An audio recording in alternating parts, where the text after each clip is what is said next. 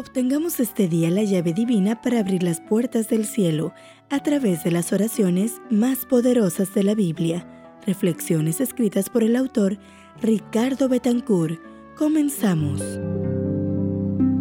4 de diciembre. Oración del Espíritu Santo, parte 1.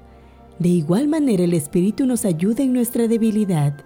Pues, ¿qué hemos de pedir como conviene? No lo sabemos, pero el Espíritu mismo intercede por nosotros con gemidos indecibles.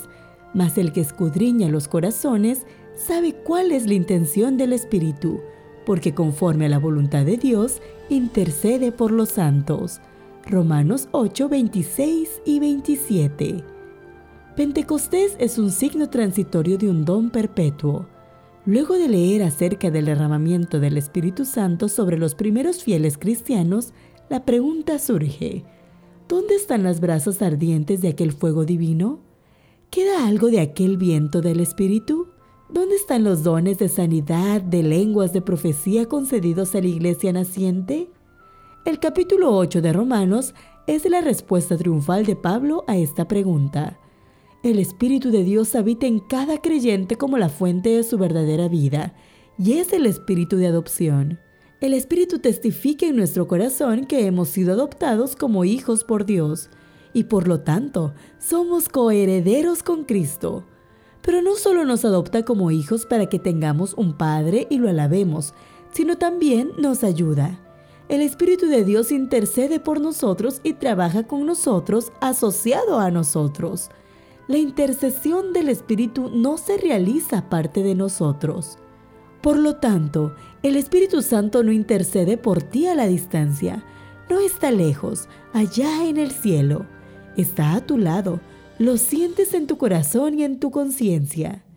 La obra sacrificial de Cristo se realizó en la tierra y su obra intercesora se realiza a la diestra de Dios en el cielo. Pero la obra del Espíritu Santo se realiza aquí, en tu corazón. ¡Qué consuelo para tus lágrimas derramadas cada día! ¡Qué bálsamo para tu corazón dolorido y fatigado por los golpes de la vida! ¡Qué poder tienes a tu disposición!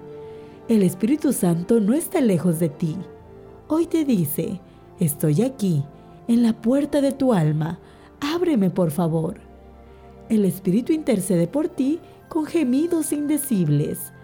Bella experiencia espiritual que no puedes expresar con palabras humanas, pero que tu corazón comprende plenamente en oración secreta y profunda. Hoy tu oración puede ser: Espíritu Santo, habita hoy en mi corazón. Soy Keil Urbano y fue un gusto acompañarte en esta reflexión. Este audio es una producción de Esperanza Norte de México, traída para ti por Integrity. Más que un servicio, un legado de vida. Integrity.